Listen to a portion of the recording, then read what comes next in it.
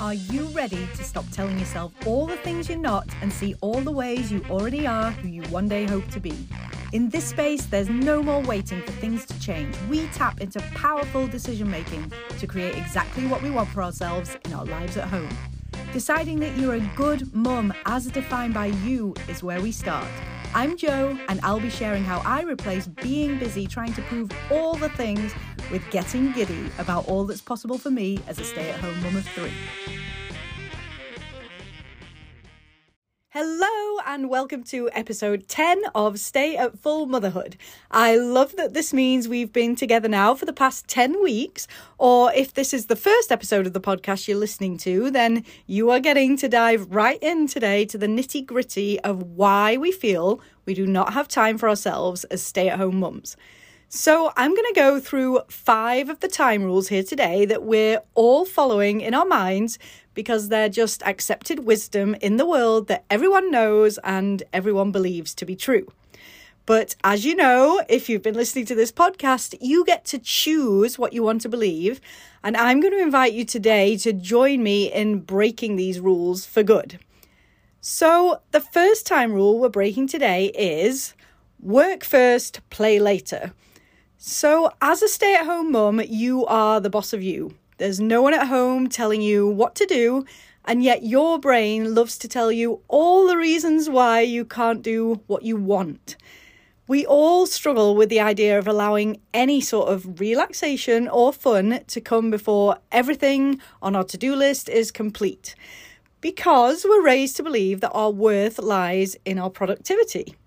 So instead, I'm going to offer that you do both at the same time.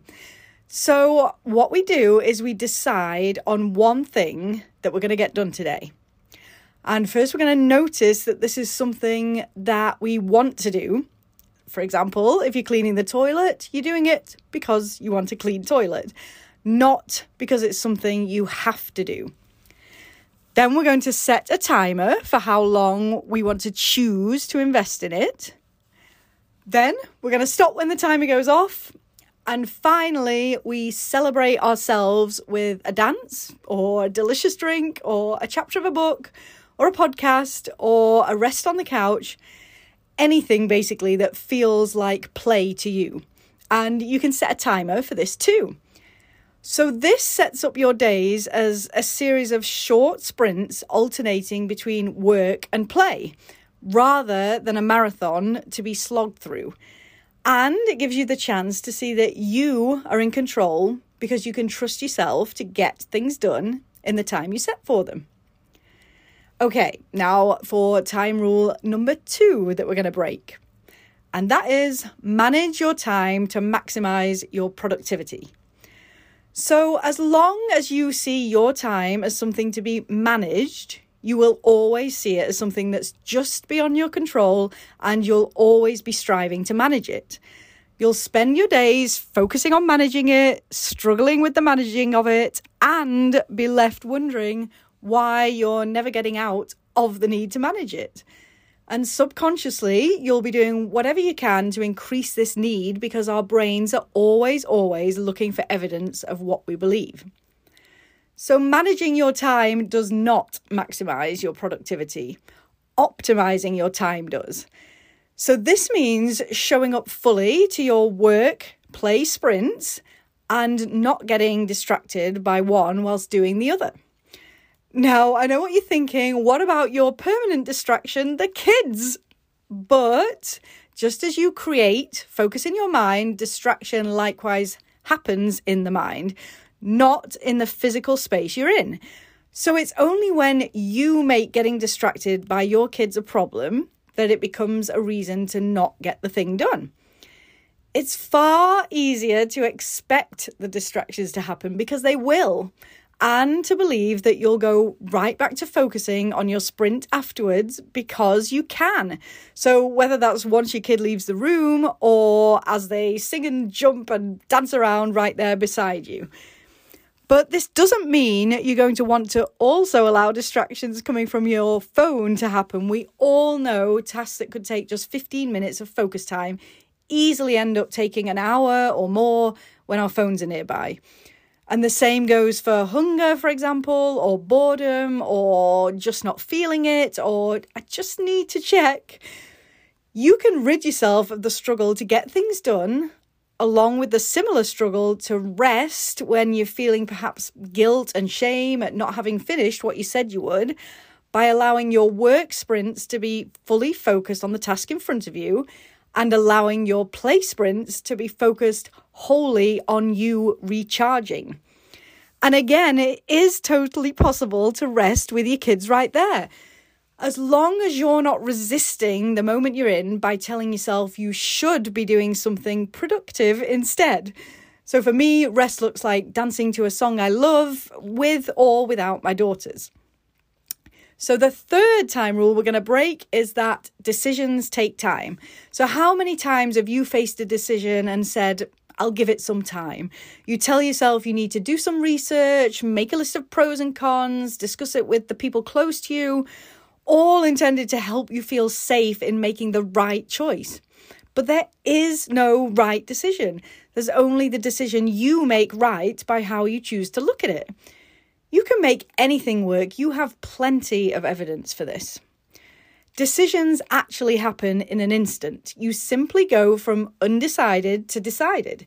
You can choose to make a decision anytime you want to and instantly relieve yourself of all the worrying, all the research, all the collecting of other people's opinions that in any case only ever serve to take you further away from what you already know you want to do. Remember, time does not create things in your life. You do. Once you've made your decision, implement it immediately and start gathering the information you get from doing so. That data will then give you the opportunity to learn and shift and tweak until you're right where you want to be. None of which comes from sitting on a decision, waiting for the right time to make it. So the fourth rule we're going to break is multitasking makes you more efficient. So we think we're being efficient by eating dinner whilst packing tomorrow's lunches, whilst doing the dishes, whilst feeding the cat, but we're not. When we're switching between multiple tasks at once, the constant refocusing and rapid back and forth uses up valuable energy, leading to a 40% drop in productivity, according to one Stanford University study.